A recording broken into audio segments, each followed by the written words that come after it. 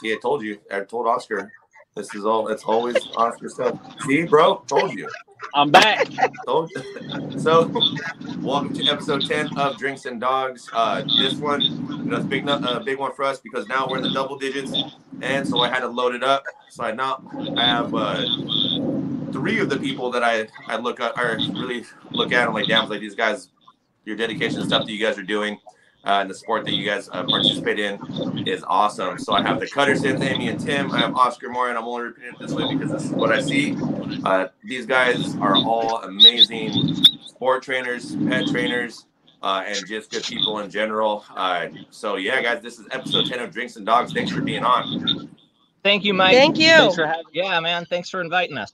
And then we got to do a cheers. Oscar, you not cheers because you're a driving, sir. Cheers, guys. Cheers. Don't trip. Awesome, man. So we're all in California. How has dog training during COVID been for you guys? It's actually been the first few weeks. I think of the end of March, beginning of April. No, because before that, in February, we slowed down for like 2 seconds, and then since mid-March, we've just been slammed. Yeah. Okay. Yep, same here. Yeah. COVID puppies. Yeah, we're pretty surprised by how many people are still buying puppies and buying dogs, but no, we're getting slammed probably more than ever right now. Dang. Yep. So you guys both slowed down in February and March. I want to say because we're more central to you guys because you guys are further north than I am, and then Oscar's all the way down south. But we slowed down super heavy in March, and then it just kind of went because I think it's just our county, and then it just went ape shit with all all the puppies, the COVID puppies. Yeah. When I met you at that wings thing was right when our slowdown was happening. And I had actually asked Rob, I was like, are you seeing a slowdown? And he said no. And he mentioned that you guys hadn't seen it at all. And then probably like 2.5, 3 weeks after that, we just started I couldn't keep up with the demand after that. Dang, that's cool. Yeah. Yeah. Lucky. Yeah, I mean that's a lot of people have that problem. What about you, Oscar? How's everything down there? Yes, no, same thing. I had the first I had 4 cancellations on boarding trains those first 2 weeks. Damn.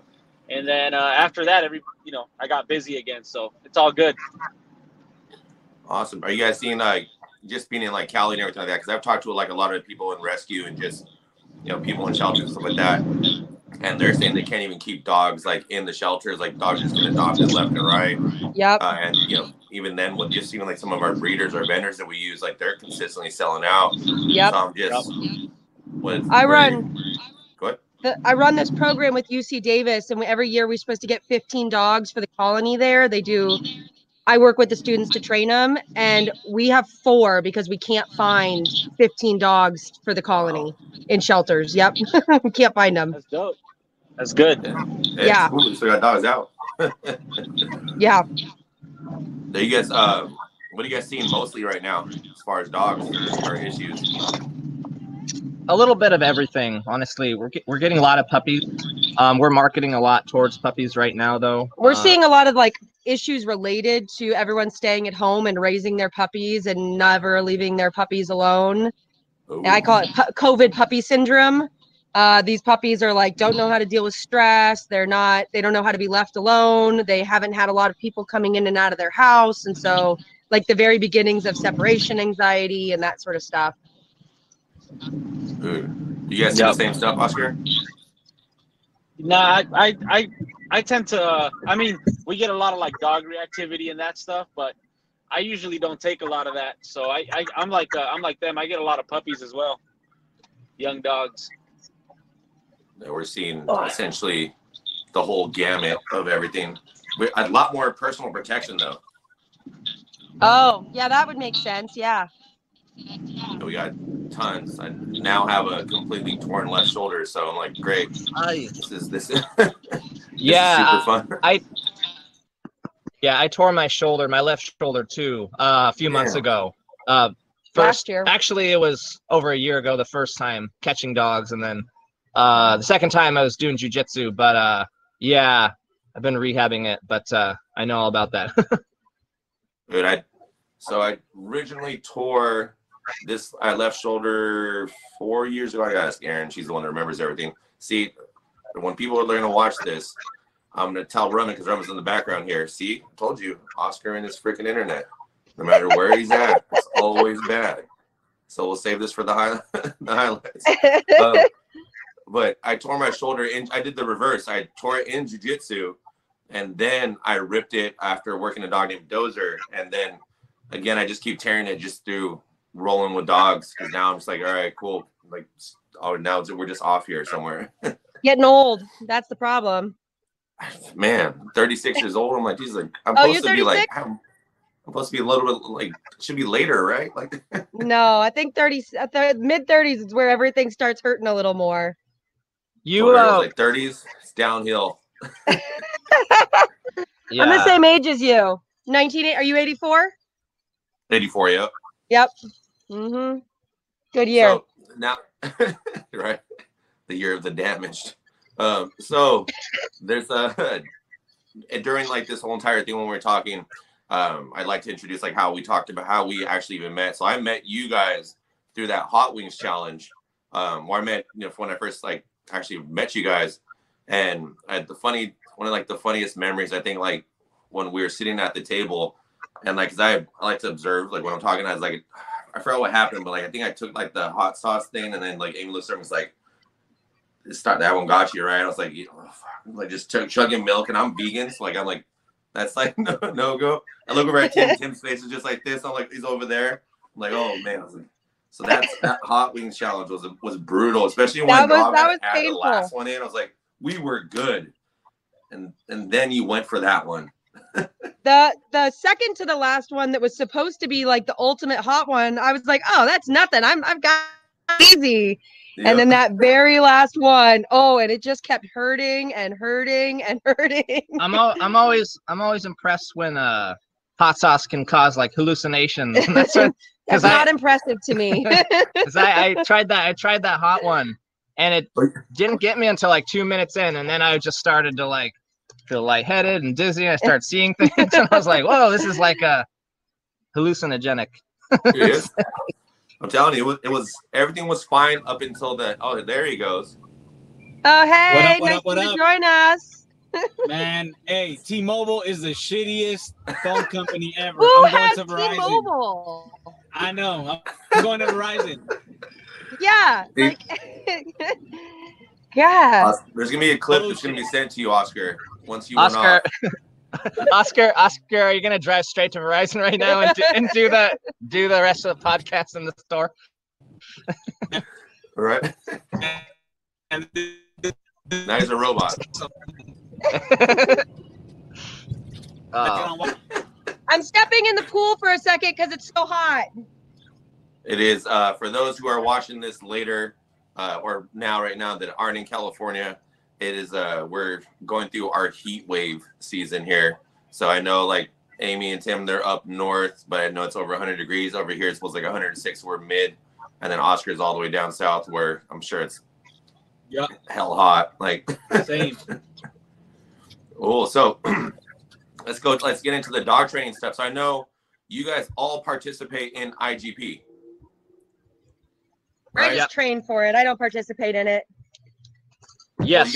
Well, I mean, so she's like, I just trained for it. I'm pretty sure they're part of like the IGP world team, or they are the world team. I know Oscar is in that or around that too. So don't let them downplay it, folks. On this one, these guys are high level sport competitors. And are you on the decoy side too, Tim? Yeah. No, I do helper work. It's called a helper if it's in IGP. Yeah, we don't call it decoys.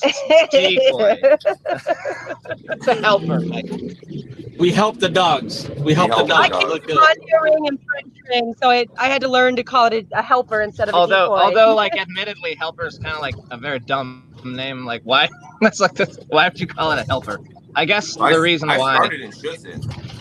Did you? I started Cutterson 16 years ago. Oh, a lot different back then. Under Terry and under Terry Macias. And Yeah. Oh, yeah. So he taught me a bunch of stuff about that stuff. So now I'm so far into decoy, I don't even say the correct terminology. So give it a rundown, guys. So Amy and Tim, let's start with you guys. Let's start about the dog sport. What's going on with IGP and everything that you guys are doing? And because Tim, you said you are on the helper side too. Yeah. So right now, personally, my competition dog Kai, she's about 6 years old. My last competition I did with her was last September, the FCI Worlds. So there's several different world championships for IGP. The FCI Worlds is the all breed world, so all breeds are included in it. There's also the German Shepherd Worlds, the Malinois Worlds. And I was a little bummed because the Malinois Worlds, which I qualified for this year, were canceled because of the COVID thing, and so that was supposed to happen in August in France, but that's going to get put on hold. So the next competition is in December, and that's the Mali Nationals. Still deciding if I want to do that or not. We just we bred her, and unfortunately, like at day 30, we found out she had a pyometra and her uterus ruptured, and had to like rush her to emergency. So Yeah, we're still like kind of reeling from that whole. That's where his next competition dog was gonna come from. Oh, that was the one. So, oh shoot. Yeah, so we bred her to Amy's dog Cutterson, who's just a super cool dog, super nice bite work, and super nice energy and drive and obedience. And so we were looking forward to that. But still looking for a new young dog to start raising up in the sport. And I'm about to hand him over my dog. yeah, she's. I'm done. I don't really like to compete. I like to get them all the way up to the point of competing, and then here, you take it. That's what I've done with my last few. Let somebody else do the trialing. I taught you, and then are you on are you a trial helper too, Tim? I have done trial helper work. Okay. Trial helper work isn't as interesting for me. I enjoy the training aspect of it more. Like trial helper work is pretty much, especially for IGP, it's very patterned. So you don't really have to know how to read a dog to be a good trial helper necessarily. So for me, it's just I will do it if I'm asked to do it, but I don't like actively seek out trials. I've done them before. The highest level I've done is like regional championships, trial helper work. So yeah, I've done a handful of trials. I have worked by a few dogs, club level and regionals. But yeah, definitely the training aspect is more interesting for me. Oscar, you do both, right? You're on the helper and on the handler side, right? What was that? I said with IGP, you're on the helper and the handler side, right? You know what? I haven't done a trial as far as helper goes in a couple of years. I did a regional a couple of years ago, and that was about it. And then as far as competing, I just I have my 5-year-old dog, so hopefully I'll be at nationals with Tim this year. Hopefully we can do some damage over there. We'll see how it goes. Nice. What do you so now that we're on the subject of IGP, what do you guys like most about the sport itself? Go ahead, Oscar. I mean, I like how precise the obedience has to be, the attitude of the dog. All that matters. Coming from sport like French ring or that type of stuff, where they don't really look at that. That's what I like the most about the sport. And as far as the protection side of it, I like that you work in different drives. I think we got you back. Yep. You hear me now? You're very pixelated. Yeah, so just, that you could work the dogs. My bad. It's T-Mobile. Fuck T-Mobile. It's just just that you work them in different drives, and you got to pay attention to detail. That's what I like about it. But as far as like decoy work and all that, I really like protection slide. I really enjoy Frenching when it comes to sports or whatever. That's just me. Your preference on it. I personally love. Did you say wait a second?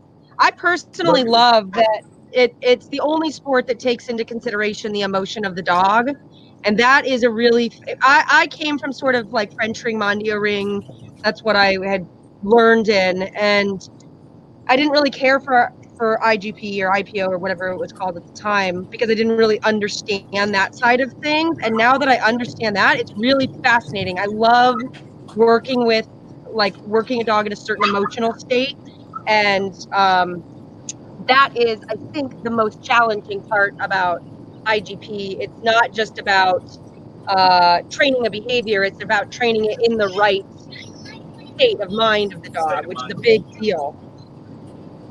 Oh, yeah, it's a sort of a subjective sport in a lot of ways, which like there's pros and cons to that, because the judge is looking for certain things in obedience and protection and tracking. Like it's not enough if the dog just completes the exercise technically correctly. Like the judges are looking for the attitude of the dog, the relationship the dog has with the handler, the emotional state that the dog's working in, and the healing and every exercise. They're looking at that. And some judges are better at reading dogs than others. So like sometimes you'll go to trials and you'll look at what looks like a perfect routine and the judge won't score it well. And a lot of times it's because the judge is interpreting it in a certain way.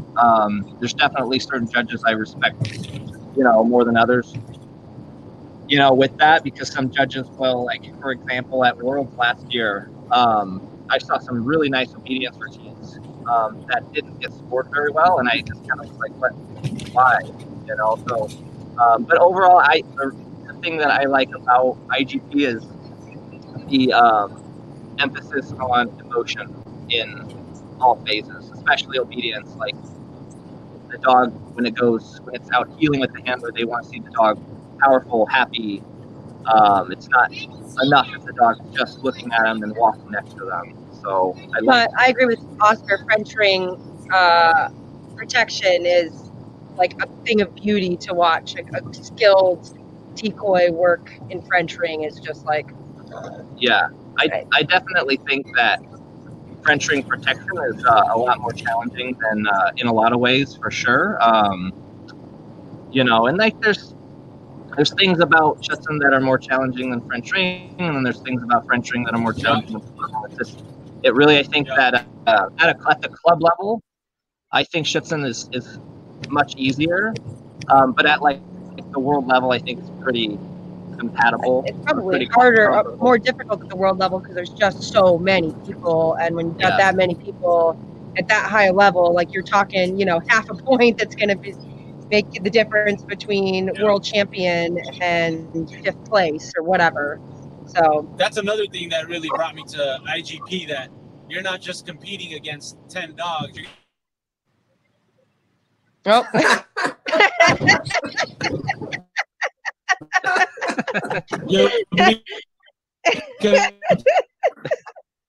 He's trying to talk shit and he can't talk shit because you're competing against 30 dogs. All right, Robot Oscar, what were you saying, sir? No, I'm saying that you compete against 30 dogs in one regional instead of like in Frenching on a national, you could be competing against 10 dogs or something. So it's just it's completely different.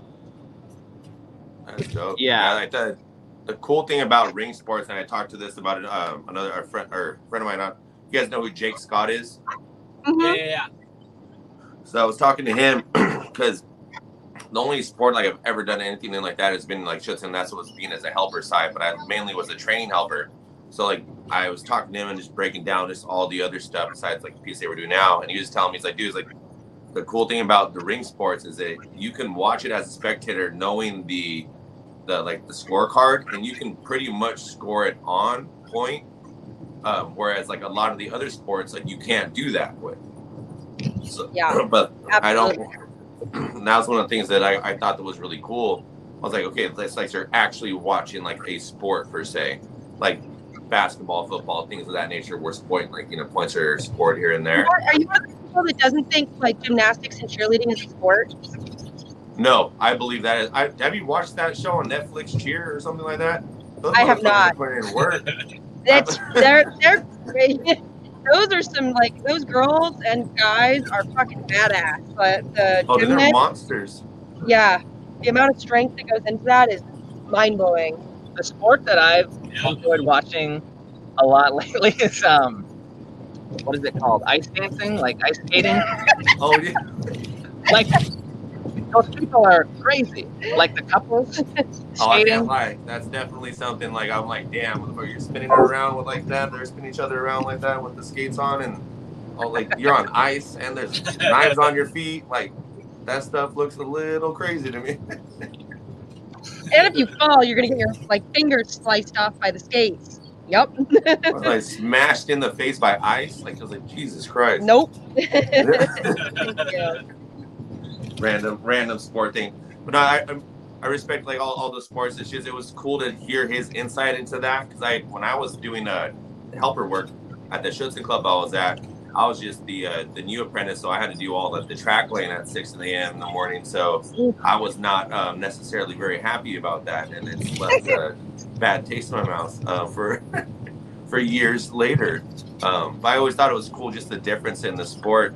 In sports in general, and that's a lot of what formed the style in which like we train decoying. We train a lot of center mass stuff and a lot of just grip and hold, but nothing so much sleeve. We base it off the sleeve and then we go into the suits. But I thought it was always really cool, just the differences in sports. Are we frozen? Is it who's frozen now? Is Oscar frozen in, or is he just being you quiet? were for a second. No, hell no. I can hear everything. He's got that cholo lean, so he's got to stay in the corner there.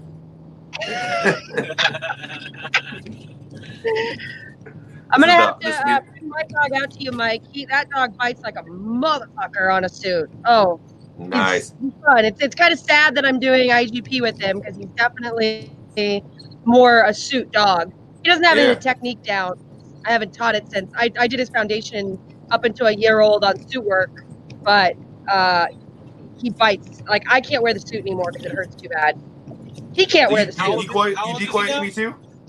Yeah, I do puppy foundation stuff, and like development up to about a year old. Good. I'll say, we're about to bring you down here because I need a female decoy out here. I stopped doing it right about the time where you would probably need me to do it because I don't like getting bit. Like I've been bit a lot for real in my career as a dog trainer. And it is no longer fun or cool for me to get bit anymore. So that's a good segue to like one of the questions that we get all the time. It's the protection training and dealing with pet dogs and like the vast differences in between. And even when you deal with like I don't even say like pet dogs, but even like reactivity cases or dogs with actual aggression and all those things happen. And you guys all three of you guys deal with that on a daily basis. Like, how do you feel like the working dog side helps you guys on the pet side, or vice versa? What are your guys' thoughts and opinions on that? I mean, it makes sense that it would help. I mean, yeah, absolutely. I mean, if you know how to create aggression and create reactivity and use reactivity, then yeah. I personally don't think anybody has any business doing behavior work with aggression if you haven't at least trained in one. You don't have to have competed in the bite sports, but spent a couple of years in the bite sports understanding aggression from that side of things. I just don't understand how you can work with it if you don't really have that side of the understanding of things. So I absolutely think it helps. Yeah, no, I agree with Tim. If you can create aggression, and create, a dog wanting to bite, then you should be able to stop them as well. I think the fun part, because when I started in rescue before I went into the Cutterson club, was I learned more about channeling drives, and I thought that was like really cool, like seeing how many reactive cases we got and what a dog will do, won't do, especially when you start channeling drives, going defense prey, and all that other stuff, and really getting into a dog's like grill per se. Like you start to see kind of the true colors of a dog, and you start to notice like different things. But I mean, like that was I feel like my my pet side before I went to bite or any bite sports definitely helped me get into motivated behaviors, but also learning how to work with real aggression and reactivity cases when I was actually in bite work helped me actually help solve a lot of behaviors. Just because you start to see the drive channel and you start to see what really get in the dog's head and see what was going on from there. Yep, absolutely. One of the things I always have our German Shepherd clients do is I have them come out and watch the beginning, like a young dog being worked on a harness. And I say, see what they're doing out there? It's exactly what you're doing, except for instead of it being a rag, it's another dog that you're letting your dog fixate on and build off of. So it's one of the first things, and it clicks for people when you show it to them like that. I'm like, you're doing what we're doing. You're just doing it unintentionally and with the creating obsession for other dogs rather than, a toy or something. Yeah. You actually won't be trying to out the dog with a thumb up his ass. Like that trainer that said, where did you learn that, Oscar? Where did you learn that from? Was it YouTube? I thought that was your boy. Nah, that's definitely not my boy. But you know what I'm talking about. Wouldn't be an episode of Drinks and Dogs if there wasn't some random inside dog drama. Bullshit. All right, so Oscar, you do French, so you do ring. I know Amy said you compete in a ring. Do you do ring at all, Tim? I used to. Go ahead, Tim. I've never. I didn't compete in ring. I just played in it. Okay. I've been around ring trainers and I've watched it. I've done a little bit of suit work and but not much, honestly. No. And that's something I'd love to learn more about. I just don't have the time lately to really get into it. And I'm the kind of, my personality is if I do something, I want to be really good at it. And it's like French ring. There's so many intricacies to it, and it just seems like it's taken me 10 years to get to the point where I am now. So. Yeah. Oh, that's it. 10 years. What about you, Oscar? With ring sports, so you'd only compete in French ring or Mondio too? No, I did a lot of decoy work in French ring, and then in competition, and then I did a couple of Mondio ring nationals. I did 2 Mondio ring nationals as far as decoy work goes. So that's my side of it. Basically, I competed with I didn't even compete. I just trialed the Connie Corso. I got his Brevet, French ring Brevet, and his Mondio ring 1, and then that was about it. And then I got into IGP, Cutterson. Nice. What for those you guys, for example, what do you guys like about the ring sports? Man, I like go ahead. I like the technique side of it as far as the bite work stuff goes. The obedience side, I'm not I'm not too crazy about, but the bite work side, you got to teach your dog how to, take what's not there. Basically, teach them techniques. I really relate it to MMA and all that, where the dog's got to figure out how to fight the decoy, and you got to teach them that. Nice. The object guard exercise to me is just I love that exercise. I love when it's done right and the dog is actually thinking it's understanding the concept of I'm guarding this thing from somebody, and I think that's just incredible just from a behavioral standpoint. I like on the object guard how they understand the measurements going out from the object to come back to it. That was always really fascinating when I first started learning about it. But man, I was like, that shit's crazy.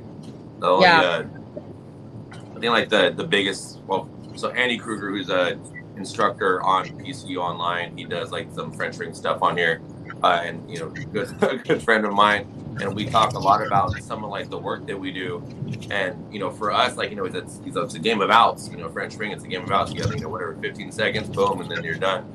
And whereas I do the exact opposite thing, I want the dogs continuously crushed. I don't want them hanging on. I want them digging and hurting. And we talk about that consistently. So it's always just something that's really fun and interesting for me to learn about, with the different sports. I think that's, it's super cool, especially the amount of, the length of the sessions and ring sports or just sports in general are pretty cool. But yeah, it's always really fascinating. So before we get to the questions, I have a question that someone's been asking me this consistently, and I thought it was perfect. I was going to wait it for you guys to be on because you guys are the pros at this. Do you go IGP before PSA or PSA before IGP? What do you mean? In sport-wise, like, do you go IGP first and then go PSA, or do you go in PSA Like into if you're going IGP? What is to compete in both preferred? of them? You broke up, Amy. I can hear you. So, like, you mean if you're going to compete in both, or which one is better? Is that what you're asking? Oh, no. Like, if you're going to compete. Oh. I mean, I have a lot of respect for people who can compete in multiple sports, and I think that competing at I would think that IGP first. I mean, and then PSA. I think you would have to do a foundation on both, and then IGP, and then go to PSA is what I would think. I mean, I think the behaviors and the concepts are very similar as far as like, you know, like we train that, you know, when we're healing with a dog, there's going to be some type of agitation from the decoy, and he's got to focus on us. So, like, I think all the components in a good training program should all be there. So that's just my opinion on it. I think Tim could easily step into the PSA field and, you know. Yeah, I don't know with not so much training in the lower levels. Lost you guys for a second. I see a lot of people that switch over to IGP that have done a lot of maybe like Sioux Sports, like French Ring or Mondio or even PSA, and a lot of times the dogs have a hard time learning the guarding, parking. To work in aggression because they're working so much in prey. Like prey in the Sioux Sports, and you need them to for a lot of that Sioux Sport, because you don't, like, especially if you're teaching a dog like fighting here, if they're working in aggression, like long term, that's going to be really stressful on the dog and unsafe for the decoy. So the dogs that start in suit work have a harder time working in aggression, I think. Well, I think what I've observed, a lot of the Sioux Sports is there's an emphasis on bite drive, on prey and bite drive, but there's, you know, at least from what I've seen, not working the dog a lot of times in reactivity or aggression, or a lot of the aggression work is fighting and aggression. So what I've noticed is a lot of dogs that try to switch over to IGP, when I try to get barking out of them, they're really locked up at first. They haven't learned to like express their emotions through barking. Like a lot of really good helpers in IGP actually just start the dog out just barking. There's no biting. Like, it's basically you bring your puppy out or your young dog out. The helper just like the boogeyman exercise. So he hides at a distance or he comes out. The dog barks. Helper runs away or reacts. And a lot of the early work for Cutterson, a lot of helpers do that. Or just like teaching the dog how to get a reaction from the helper using barking. And I think with a lot of the Sioux Sports, it's right off. It's just biting. So the dogs don't really know how to bark a lot of the time. So I think starting with IGP would make more sense, because it's for most dogs, I think, easier to teach them to be quiet than it is to unlock like a powerful dominant bark. But I think it depends on the dog too. So dogs that are really high in prey, like, you definitely want to start barking early on with them, I think. Even if it's just barking in frustration. But something. You know, but then it's hard. It's a hard question to answer, though, because I've seen dogs that you do too much barking with, and then they have a hard time, you know, capping. Like, it's possible. You know, I have a client, a club member of ours named Heather Ross, super good trainer, really talented, really nice Dutch Shepherd. I should really like him. Well, both you guys really like him. Super nice fighting on the suit, but she did IGP Foundation with him up to, I think, like 4 years old. Didn't do any suit work. And then she switched over to ring, and it was like really easy for the dog. And she's competed at like national level and done nationals. She at AWDF last year, it was heartbreaking for the whole stadium because she was right. She almost had it. And he didn't like out on the last out. Oh. He got angry and didn't want to let go. And it was like, I think the whole stadium just like, oh, because it was such a beautiful routine. But anyway, yeah, she did well in so me from experience, like I started Guapo in ring. It's up to a year old. Then I went to Cutterson. And then what ended up happening was, you know, in Cutterson, and it was my training obviously too, I didn't really cap them too much. So everything was like, go, go, go, go. And then when I tried to go to ring, it was like, I didn't have enough dog to finish a whole 45-minute routine because he just like gassed out. He couldn't breathe anymore. So that's another thing you got to think about when, like, I peeled, you know, you want the attitude always looking, and in ring, you want a dog that's just kind of walking normal, unless you're going to ask him to heel. So, you know, you got to be very, you know, smart about how you approach your training. Like right now with my new dog, I'm definitely going to make sure that I work on those things. It's not always go, go, go, go, go, like it was with Wabo. What do you think about the transfer to PSA though? I mean, I think it's all, you know, it's all relative. I think like obedience at the same time. Are they like, I can't remember. They do obedience separately, don't they? I think it's all in one. It's fucked up. I have a PSA club, but it's all in one thing. I don't know what happens. We have Primal PSA, and we do. My guys are both certified. I train them a bunch, but like for me, like I'm all like all my foundation is like obedience wise. Like we start like with like shits and stuff, but like when it comes to bite and like obedience, when it comes to like bite work, like it's all about them just ruining a decoy's life. So even like when I do like a schützen catch, like it's here and then I move out, so like the stick comes around, so they swing around, right? So they drop behind the decoy's back, and eventually my goal is for them to drop the decoy. So it's the same thing as this. So it's like the same motion. It's just here to here for here to here. It's like I teach a lot of like the decoy work, but you know, when it comes to the obedience and the routines, the routine I don't really necessarily pay attention to that much. I'm just like, all right. I highly recommend, like, if you're starting in a with your dog, unless you've done it a bunch of times, like I say focus on one thing, like get that done. Because, you know, when I started, I was like, oh, I'm going to be doing this.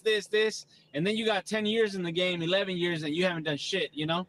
So, like, I think it's very smart to just focus on one thing, get that done, you know, get good at that. And then whatever you have more support, if you have a PSA club that really backs you up and you feel really good with, do that.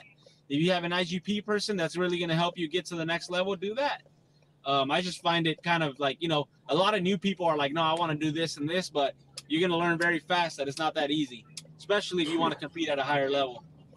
Yeah, and that's a big determining factor is like what level you want to compete at. Like if you just want to pass a club trial, like, you know, you don't have to, it's not as big of a deal what sport you start in. But I think just good, clear training, like a good foundation is a good foundation. So yep. You can teach the dog all these different skills and just be clear with them. Like, for example, with Heather's dog, when she switched over to ring, what we were starting to do is, like, because there's no, except I think in the blind search in ring, there's a hold and bark, but there's really no barking in ring. So we were just teaching the dog, like, if the decoy's wearing a suit, just don't bark, right? Just don't bark if you see a suit on. If the helper's a sleeve on, then you can think about barking and, like, expressing yourself with barking. But that's one thing we were teaching. So I think you can teach the dog different pictures and use different cues, and it, you know, like I think you can just, I mean, cool thing that, like, you know, you guys are all saying is, like, you know, it all starts with that foundation training, right? Like, it's all about just having good obedience, have good, clear communication, good engagement. You know, you can excel in certain things, you know, invoke different emotions and different, you know, expressions from your dog as you go, depending on what sport you're doing. And, you know, obviously there's different exercises and stuff you have to do per sport. But I mean, for the most part, it's just that good foundation and be able to transition through things differently. You know, on the opposite side, like, you know, when it comes to like the decoy stuff, like for us, you know, over at Primal, like, I do all hybrid stuff. So everything is essentially getting the dog ready for whatever they can like whatever they're going to encounter. The only reason why I would only go IGP before PSA first is because I teach a fend off with the IGP sleeve. So the dog will eventually nail a helper or for doing that if I go the other way. So I look out for my fellow decoys and helpers and make sure they don't get blown apart by these dogs that we're training to bite really hard. So that would be the only thing. But like that's like for me, like I appreciate all the sports and essentially that. But I think what you said, Tim, exactly. It's all about like the foundation of what you do, and if you do good training, you should be able to switch wherever you need to go. I think it's just always independent on where you're training to, because we all have, we're all dog trainers, but we all train dogs differently. And like that's very important as well for people to understand. And like what Oscar, stick to one. You follow one thing through, or if like what Tim says, if you want to compete at the highest level, then you got to stay there. Flip flopping and being the jack of all trades doesn't necessarily make you a world champion, as you guys all know. So definitely gives you. It's kind of nice because it gives you. Just as a trainer, like somebody that's interested in training rather somebody that's interested in competing, you do get to see a lot of different things. Like I've trained in all 4 sports at some point or another, and so I have an understanding of all of them, which I kind of appreciate. I'm not a competitor. I don't like competing. It's not my thing. I love training and I love like understanding training. So, but if you want to be a competitor, I think you just have to stick with one to start and like stick with it. Absolutely.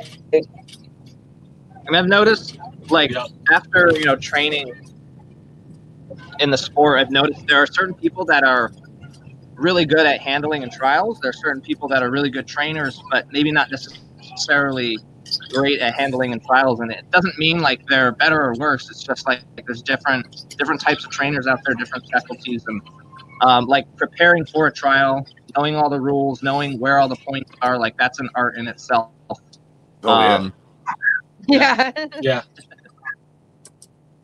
And then knowing where to invest your time in, like, okay, this exercise is only 5 points, so I'm not going to spend a lot of time working on this. This exercise is 40 points. Like, that's important. And that's something that when I first started out in dog training, that wasn't as interesting to me. Like, what was more interesting to me was like learning how to read a dog, learning how to teach behaviors. Like, that was really interesting. And then as I got more into competitions, that other stuff, I realized, okay, this is really important. I have to learn this stuff too. How to prepare for a trial. There's a competitor in our sport. His name's Mike Deal. He's like a master, like he's just a super great trial handler. He's just always does consistently also well. Also a really good police dog trainer. And super good police dog trainer. And, like he's somebody you can learn a lot from with learning. Are there children in the back of your car? Yep. I got my kids with me. They're about to have some drinks too. They're gonna have drinks too right now. We just got home. I'm not gonna. I love it, Oscar. I'm gonna say that's very Hispanic of you. Right now. Allison, say hi to everybody. Hi. Hi, sweetheart. Give me 1 second. I'm gonna go put them in real quick. Very Hispanic of you again. What's up, guys? Bye. That's awesome. Do you compete, Mike? Do you compete at all or no? No. So the goal was to go into PSA and get back in, because before that I just did Cutterson and I was a helper there. But the goal was to go back into PSA, but with the business stuff, it's just too hard. Like it's impossible. And like for me, like if I'm gonna go out, like I want to show like, okay, cool, we're gonna be 100%. I don't like half-ass competing, so like if I'm gonna go in, like it's got to be there, and we just don't have I just don't have the time. Although I'd really, really love to, especially like in like because we kind of already have done the basis of like a lot of our dog training just through what we didn't know was PSA. It was essentially like we were just developing a dog to be neutral, light up on command, deal with environmental pressure, want to dig in and bite, and all that other stuff. So it was a goal, but I don't know if that's going to happen anytime soon here. Especially like these are businesses that are so like involved. It takes up so much of your day-to-day life. It's crazy. Like right now, I couldn't have trained my Kai, my current competition dog, as much as I was 6 years ago. Like, I just had way more time. I wasn't as busy. So, yeah. That's the thing too. Like, that's why I wanted to, we'll transition into this one here. But I was like, even you guys being competitors, even like Oscar being a competitor, you know, with the business that you guys run, because we all run businesses. That's one thing I was gonna ask you guys. I was like, how the fuck do you guys find time to compete in that stuff? Because it's crazy to me that, like, when I see, because someone asked me that in a question Q&A, I was like, I have no clue how other dog trainers who have dog training businesses actually compete at the levels that they do. And someone asked me the question about, like, you know, for example, like you guys and everything. I was like, I glitched out. You guys and everything. I was like, I have no clue how these guys compete at that level or with running a business. I was like, I mean, they're monsters.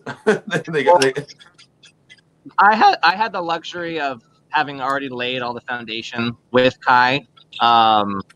So right now it's pretty much. I'm a slave driver, so once he met me, now we don't have a lot of time left. You should see where basically my wife, my girlfriend here, she's literally laying on the floor asleep on a pillow because of how hard we push so much.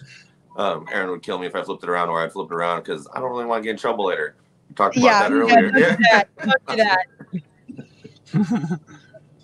I don't know how Oscar has a family. Like, it's just like the business takes up so much time, and even like having employees, and we have some really fucking awesome employees that I can trust. We still there's just never enough time in the day. You know, there's lots of days that we're working from 7 a.m. until, I don't know, 10:30 at night when we're falling asleep. But I had a full-time job, and I was running Elevated. You know, I started in 2016, so a couple years in, I got Christian. He was able to help me out. And when I was trying to compete, I remember, because I would go to work I would have to wake up at 3:30 in the morning, go to work, you know, come back at 3 p.m. And then I would track at 4 p.m., 5 p.m., and then I'd get back and work. And luckily, I had somebody that could help me with my boarding trains, but I wasn't running a huge operation. So that's really what helped me out. But yeah, like, I don't see how you could really, like, all these old timers that are competing, you know, at a high level is because they're already retired. You know, except Tim, he's a talented guy. He doesn't have to train so much. So he's got a really awesome wife that takes care of stuff. That's good. Mainly that, but also no. Amy's like, no, but that's true. But at this stage, like with my dog, it's pretty much like maintenance. So I'm not training her as much as I was, you know, 5 years ago, before she knew anything. So I couldn't have done that now because I'm way more busy now than I was, you know, when I was 20, you know. I've got a 3-year-old dog that I need to compete with. He's ready. I just haven't had the time this last 3 months to really push what I need to push right before trial. So it's like, I'm going to have to, we're taking September and October off. We're taking like a quarter of the dogs that we normally take so that we can have some time I can have time to do that, finish some projects around the property, and then we'll see. So Tim's trialing in October. I'm doing something similar. That, Oscar. What happened? So you missed out on the first part, but Amy's like, I'm a slave driver and do this stuff, and then also she's dropped it. They're gonna take a couple months off. So apparently, Tim's trialing. Yeah. In I might be. Oh. Either that or him, my dog, to trial my dog. See, that's what I was getting to. I'll be up there with them training. You better come up here. Heck yeah. Yeah, Oscar, you got to come out here and I'm on the way, so you can stop by Gilroy or just pick me up. Especially you got AC in the whole van, I can just sleep in the back. Yeah, let's do it. Let's do it. So, you said Nationals was in December, Tim? Yeah, in Maine, or I don't know. I guess we got to find that out. But I don't know if it's in Maine, not California. Yeah, Kelly ain't doing shit. Never. We're not allowed to do anything. Crazy. Yeah, it's either Maine or Washington. So hopefully that helps. Cool. Let's do it. So I mean, the cool thing I think about like just being RC trainers at your guys' level is that and this is one thing, or a thing I talk to a lot of our clients about, is that people like your guys' selves aren't like, you're not normal people in the sense of where you can get a dog and train it for trialing and go and do that. Like you guys could probably and just from what I've seen from you guys and talking to you guys and everything like that, I mean, you could walk out and trial and place on a field pretty easily. Just from what I know from what your guys' work is. So the level of dedication that you guys are talking about is something different than what most people even comprehend. Because the dedication you guys have to do to trial dogs at the highest level is super high. It's the same thing I talk to people about, I don't know if you guys train in jiu-jitsu. I know Timmy said jiu-jitsu, but when you train every single day, you train every day, that you can literally walk on a mat and walk in a tournament and you can place, but in order to win, it's a different level of commitment. But even at the level that you guys are at, that's like I would say that's like Hoist Gracie walking on a mat and being trying to roll that ultimate level. It's the same thing. And, Tim's definitely on a different level, bro. So I went to AWDF championship, and I was I got 8th place or something, and I was like, man, I'm doing pretty good. Then I see Tim get on the field and Frank Phillips, and I'm like, oh fuck, okay, never mind. Yeah. I ain't getting shit. So that's kind of how it went down. For sure. It's a different ball game when you're at the world level, and Tim has been there multiple times. I mean, it's not easy. Yeah, it's just something. Yeah, it's just something I got obsessed about. He's obsessed. I actually think that he's on the spectrum. Can I say that? Well, you just said it. Already. So you guys watching that show? You guys watching that show on Netflix? Oh, dude, fuck that show, dude. That gives me anxiety, dog. What show? That spectrum, that level on the spectrum thing, that shit gives me anxiety. I can't watch. I'm not good with Yes, that was anxiety. I'm not good with Hey, that shit was funny, bro. I can't Ben Stiller gives yeah. me anxiety. I can't deal with uncomfortable situations. I'm the same way. I can't watch uncomfortable movies or I'm things. just fucking oh God, give me away. I can't do it. Yeah, I'm pretty convinced Tim is on there. No, watching that was relieving. I was like, oh, sweet. There's other weirdos out there. He's not as, but for Wait, sure. are you the guy that wants to make the princess as happy as possible? This is my princess. No. We watched another documentary on Netflix. It was about a Rubik's Cube, speed Rubik's Cube. Oh my God. Competition. Did you watch that? I was gonna watch that shit. That was my shit tonight. Not even fucking with you. That was gonna be the thing I was gonna watch tonight. I was like, I need to watch this thing. It is. Oh my God. Right, we're gonna train this into dogs and Netflix, and we're gonna just watch shows together, everybody. Netflix and chill. Yeah. Netflix and dogs, not Netflix and chill. You're gonna be around a bunch of boring dog trainers that just talk about this stuff instead of dog stuff. Mm-hmm. Oh my God. Oh, it's funny. The fun stuff happens on the show. So, all right. So let's drop in a random topic here. Favorite bite suits. Demon A, just Demon A. Nah, that Primal Canine special made by Oh, bro. Who was it, bro? You don't even know what it's from, dog. No, Ray Allen. The suit that we made, the Ray Allen one. And Oscar's off again. Oh, he's there. He's there. You hear? I can hear you. All right. Can you guys hear him? It's just ahead. There he is. I can hear him. What's your favorite suit, Mike? So. Can you hear me now? I can hear you now. Okay, cool. So my suit's obviously the Ray Allen suit because I helped develop it. But I really like what I've seen from Kura and RO Kane, or now Roka. I like how they're taking more care of the decoy inside, with the with Kura, the leg stuff. I've seen they have little wedges in there. And then the Roka, the PSA suits, I like those. The Ray Allen suit, I've lived in that suit for years now, 3 years now, building those suits. So I mean, like those are like my favorite suits because I like it, but just the feel of it. But I mean, like those are the ones I've seen making more progression. But we are also redeveloping that suit too. So, nice. Oscar, what was it? I've had some.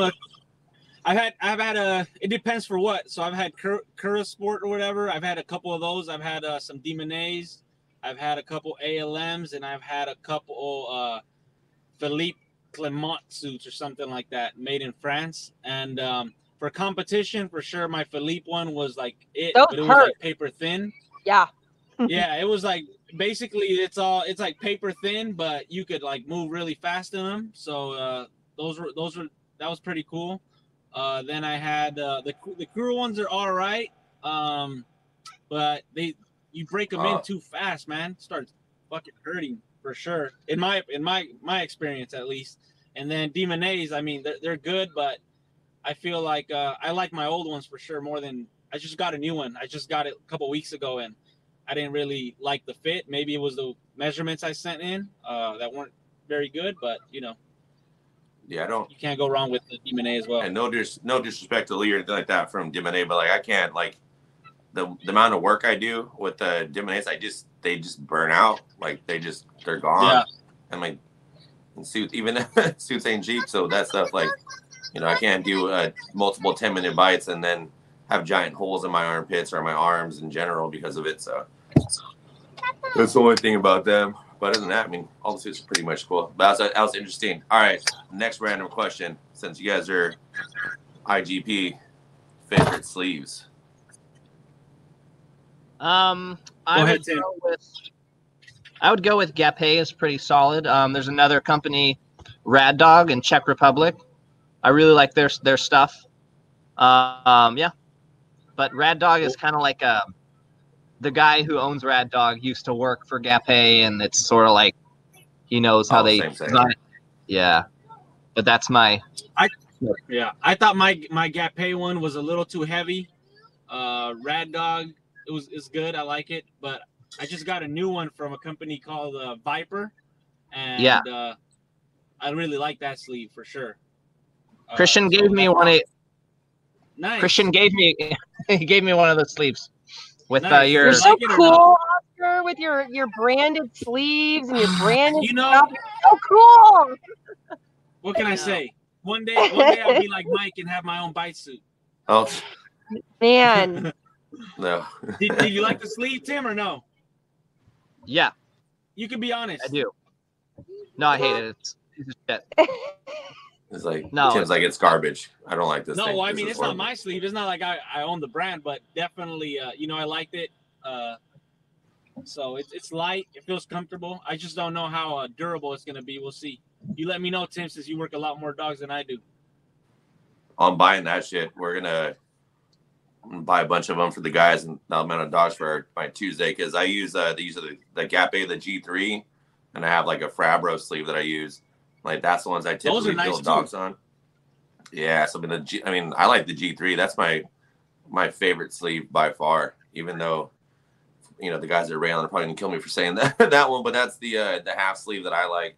I mean the Fabro I like it for like the intermediate dogs when you go past the puppy sleeve, and then I go into the Gapé, the G3, just because you can move it. Like that's why I like that quarter. I like that half sleeve so I can move it outside a little more than a full sleeve, just because we don't train in the shit's in specific ways, so I need to move it outside a little bit more and have more elbow movement. So that's I would say the G3 is my favorite in that one. Nice.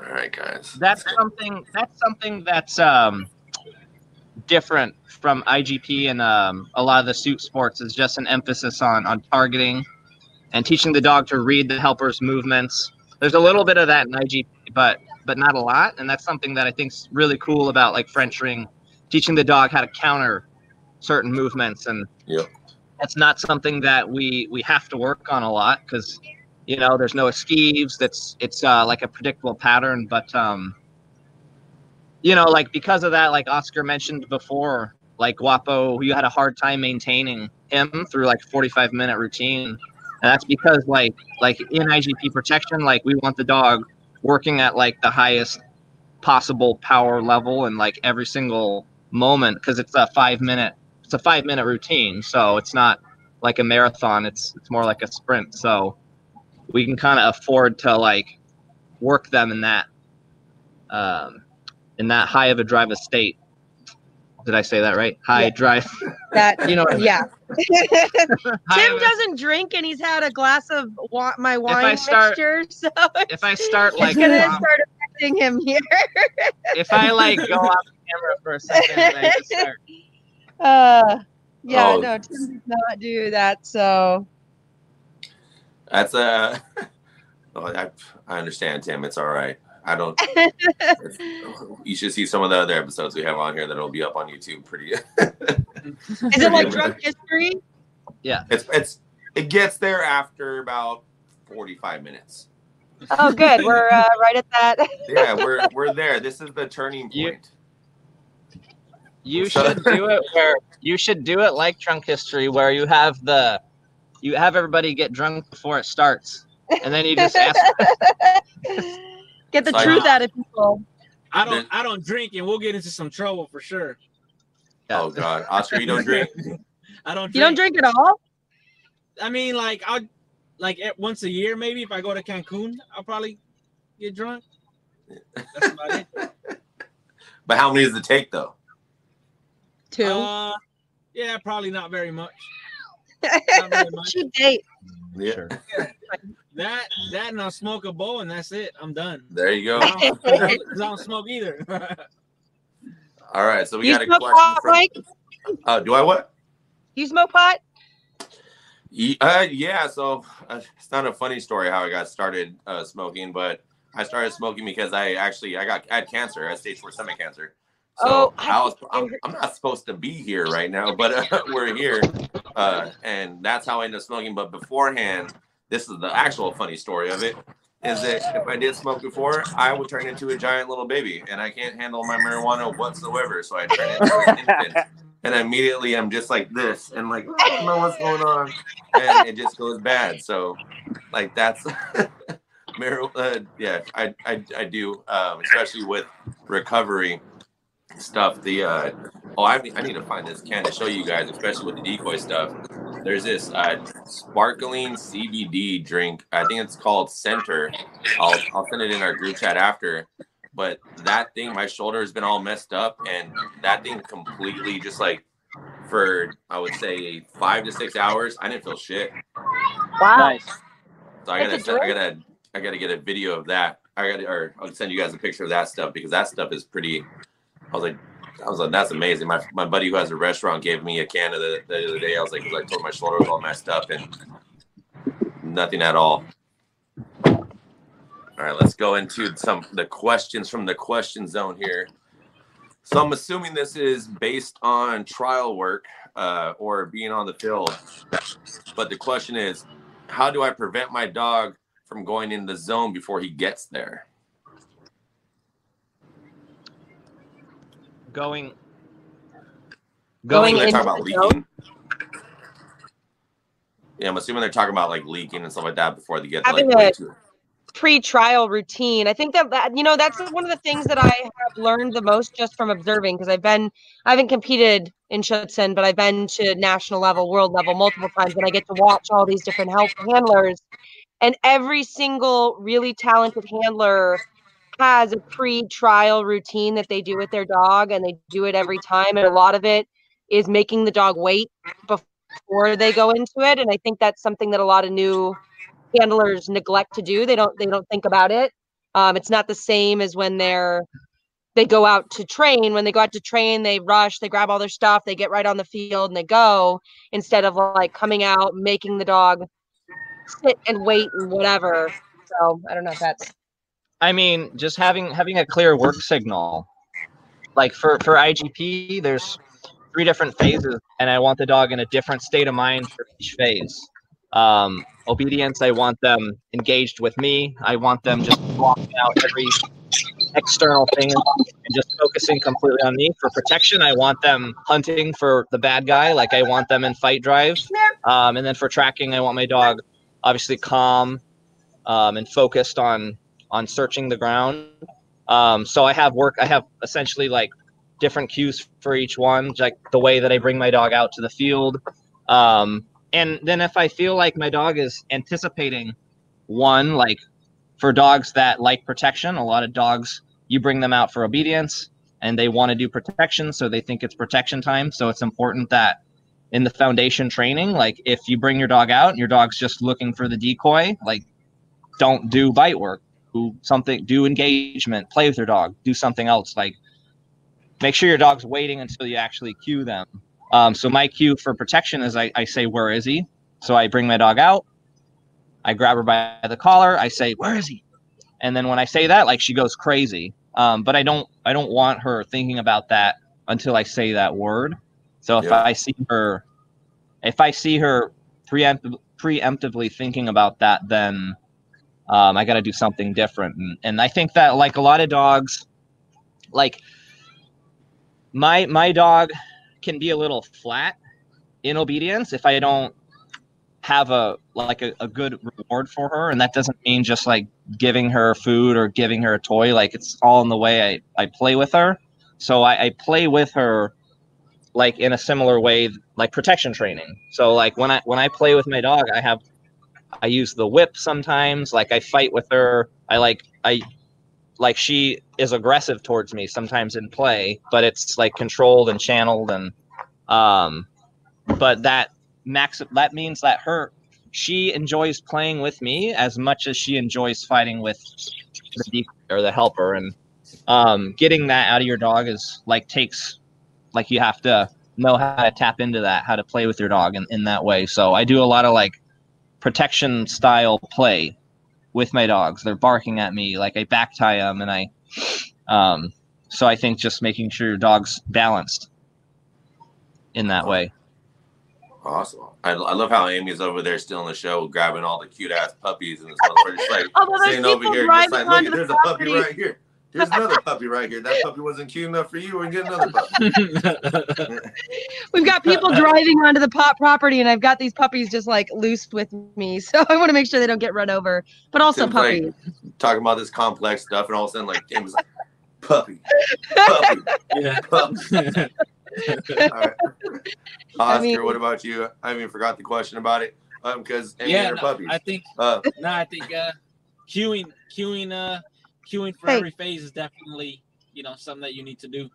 Something that I do with my dog is I just grab the first saver right before I go in, and I've been pairing that with competition for a long time. So as soon as I put that thing on, he knows that it's game on. And that's how I do it for my obedience and whatnot. Oscar, do you ever have a problem? Do you ever have an issue with Guapo thinking it's protection when you bring him out for obedience at trials? I haven't. No, I think it's very clear to him. Like when he sees like all the 6 blinds and everything, he knows. Yeah, I think that's like his cue. But I haven't had that issue of him thinking that it's protection.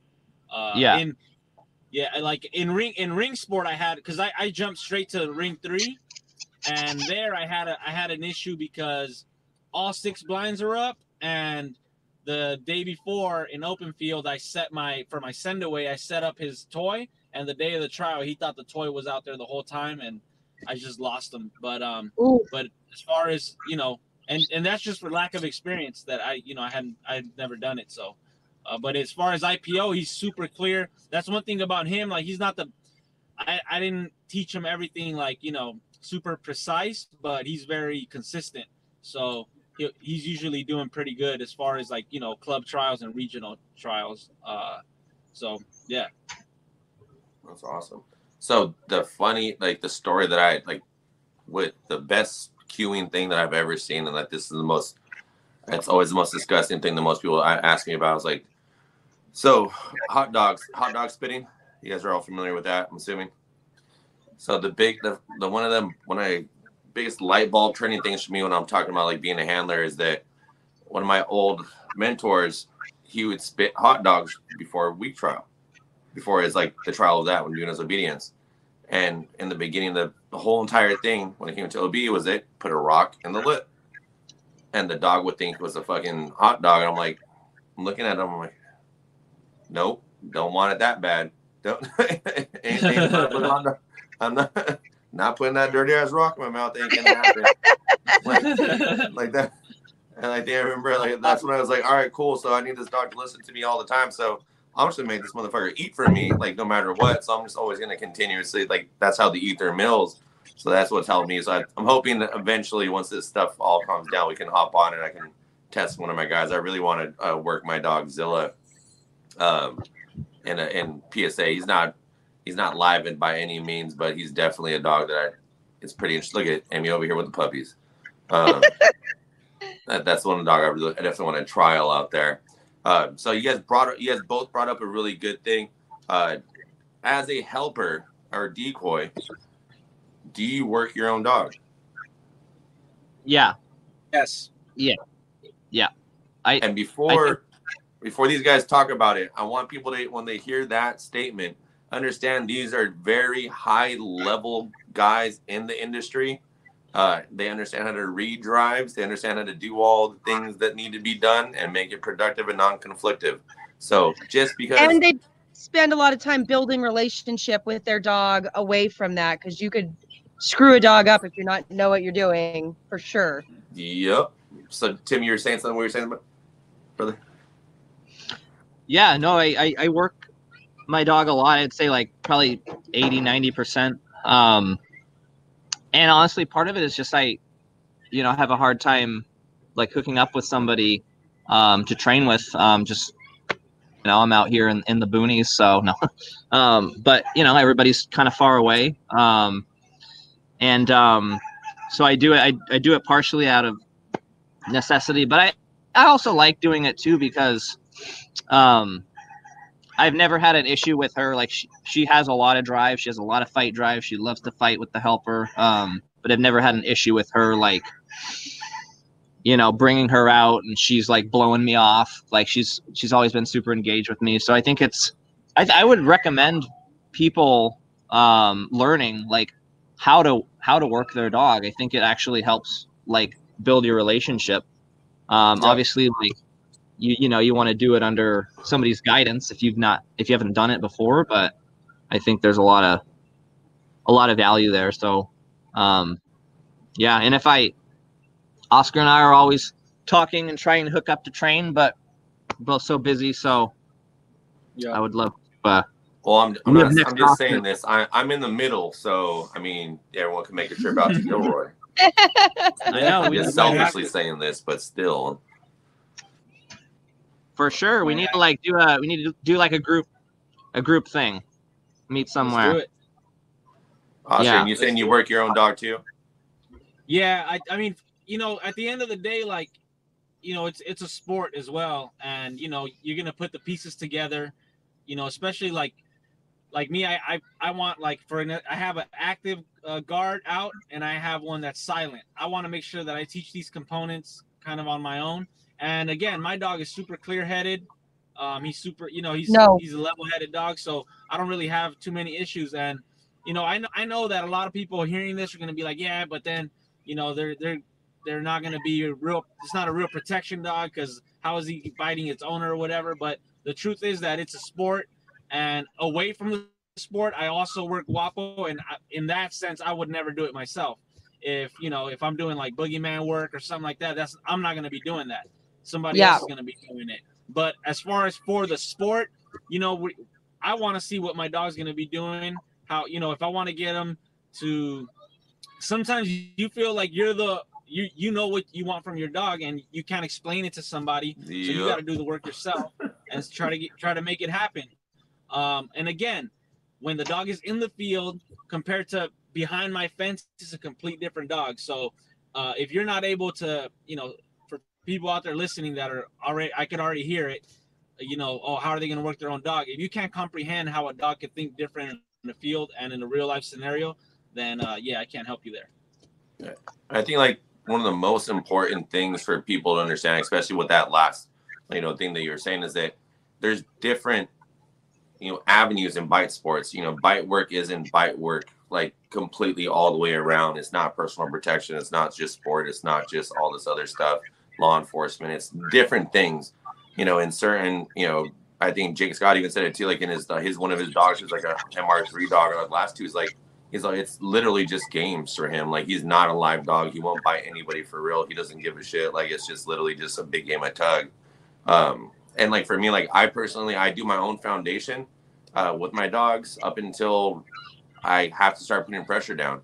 And then the reason why I don't work them after that is because I change, you know, we do personal protection or law enforcement work. So it's like, it's not a sport thing. So I don't need them to listen to me and do all this other stuff. I need them to fight me at a certain level. And that's where I draw my line at. But I'm as anal as shit when it comes to my foundation. Cause like you said, Oscar, is like, I want specific things out of my bites. I want specific things. Like I want my dogs digging with the molars. I want to be able to feel those things and make sure they're digging in deeper and, you know, pushing in and doing all this other stuff.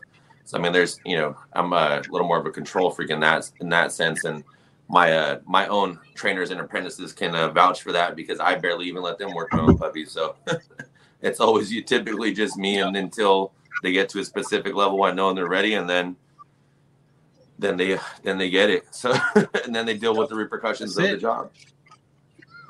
For sure. Right, let's see if we got one more here. I know you guys are busy, so I want to make sure I'm not keeping you guys on too long. Let's see. And we're gonna just playing with puppies over here. Yeah, Amy's over here just still on the show with the puppies. How come my dog goes after certain dogs but not some dogs? He walks by huskies fine, but wants to kill 2 fat labs the next time down, next house down. He's racist. So trigger stacking. Damn. Oscar just dropping the bomb. And I'm not even kind of. It can be true. Drinking. Imagine if I was drinking. Yeah, what Oscar's, I mean, some dogs really are. They pick breeds. Like we have, we use dogs in our personal dogs for behavior work. And so, our little also, house. I saw your goats. Where are the goats at? My goats? Yeah, where are those goats at? I saw they're the goats. Like, stay on this long enough, they'll probably be over here. You can't see it off screen. There's 2 cats and 4 dogs and 2 sheep randomly walking around this field. So trigger stacking can be the other thing, you know, so like you walk by one dog, it's fine. You walk by another dog, it's fine. But like it builds up, it's building stress until finally it's like, you know, when something bad happens in the morning, the like pulled the Oscar. Huh? No, you guys blacked out. Oh. Are we there? Can you see us? I can hear you. Oh. Okay. All right. Keep talking. Yeah. So trigger stacking, but I also think that some dogs develop like dislikes for like they're racist. I mean, our little house dog Misty hates German Shepherd puppies because we get a lot of German Shepherd puppies that have really inappropriate energy, and she has like over time learned that young German Shepherds have inappropriate energy, so she's a little bit tougher on any German Shepherd puppy that comes into our house. Yeah, just a conditioned response at that point. Like she sees this type of looking dog and she expects it to act a certain way, so she Same thing happens with pet people. You know, they're take their dog to the dog park and it gets attacked once or twice by a black lab looking dog or a yellow lab looking dog, and all of a sudden it hates lab looking dogs, and it's fine with other dogs because they're not, you know, to them it's not the same thing. Yeah. Oscar. Yeah, no, I agree with everything they said. You know, that dog probably has had a bad experience or, you know, got some bad energy from a fat lab, and now it hates fat labs. So I think or it's just fat. Yeah. He's body shaming him. Like, you should work out. Yeah. He might not be reactive. He's just trying to coach them. Yeah. Just trying to train them. What were you saying, Tim? No, nothing. Okay. And so, I mean, like everyone else said on this one, you know, it's associated. I mean, dogs are associated-based learners. So, I mean, the association is going to be timed in with, you know, whatever breed of dog that was or look of dog that is that I just bounce out here again. So, I mean, it's always going to be based on the, you know, look of dog or whatever dog that is. So, associative-based learning, but also it's because you let them do it. So stop letting them do that shit, and they won't do that shit. There you go. Amen. Right. Can you see us? I see you guys. I see everyone pretty clearly here. Here you go. There's one specifically for you, Tim. Can Tim recommend any good IGP clubs in the Bay Area, specifically South Bay, Peninsula, or East Bay? Yeah, there's San Jose Schutzen Club. Dave Delasegas, he's down there. Beast. Yeah, he's a monster. That guy's, I think he's in his 60s, but he's been doing it forever. He's super athletic still, like amazing. Yeah. So he's down there. That's the only club I know of. We have Sunday Club. He said East Bay. We're kind of East Bay. We have. You guys aren't East Bay. You're not. No. We're considered East Bay on Craigslist. We're considered East Bay. That's like I'm considered South Bay or whatever, Santa Clara County or South Bay. Like I'm way the fuck down here. I'm like, nah, I'm in Gilroy. It ain't South Bay. We're in the fucking country. Are you guys close to Placer something? Placer County or I think Placerville? you guys are close to that, right? Placerville? Yeah, that's like an hour from us. That's further away, like north from us. So north, right? That wouldn't be near there. I think they said South Bay. So I think you're right on that. South Bay or Peninsula or East Bay. So I'm not sure if. Yeah, it sounds like I recommend Tim out there. That's what I would go train with. That's all I got to say about that. I mean, if you're naming those many counties and areas, I mean, you're in that same vicinity as the Cuttersons, so you got to go there. So, but yeah, if it's less than 2 hours away, you better go. Dude, it's California, bro. No one wants to drive anywhere over here. No, I do like seminars out in on the East Coast or Midwest or even the South, and everyone's like, someone drove from like Texas to Memphis for one of my seminars in the Mid-South. I'm like, he's like, yeah, it wasn't a problem, and like people drove from other places. Like, you ain't getting that shit in California. Motherfuckers want to drive 30 minutes. Nah. Hey, I went to Mexico. I did a little working weekend in Mexico, and dudes traveled from like other places, and I'm like, dude, like 24-hour drives and shit. I'm like, what? I'm like, oh hell no! I would have never came for that shit. That's way too far. that's because you're already Oscar Mora, bro. Hey, dog, what can I say, man? It's my last name. I can't pronounce shit. I butcher everything. Awesome, guys. So we're gonna wrap it up here. I appreciate all of you guys for being on here, taking the time out of your busy ass lives. I know we touched on it earlier. Being a dog trainer and a business owner are two different things, and they require a lot of different time and dedication. So I appreciate you guys for all the stuff that you guys are doing and for being on this show. I hope to get you guys back on whenever we do another one, and also train together. So yeah, let's do it. Looking forward to it. Like I said, I'm in the middle, kind of like. You're not in the middle, but you're closer to us.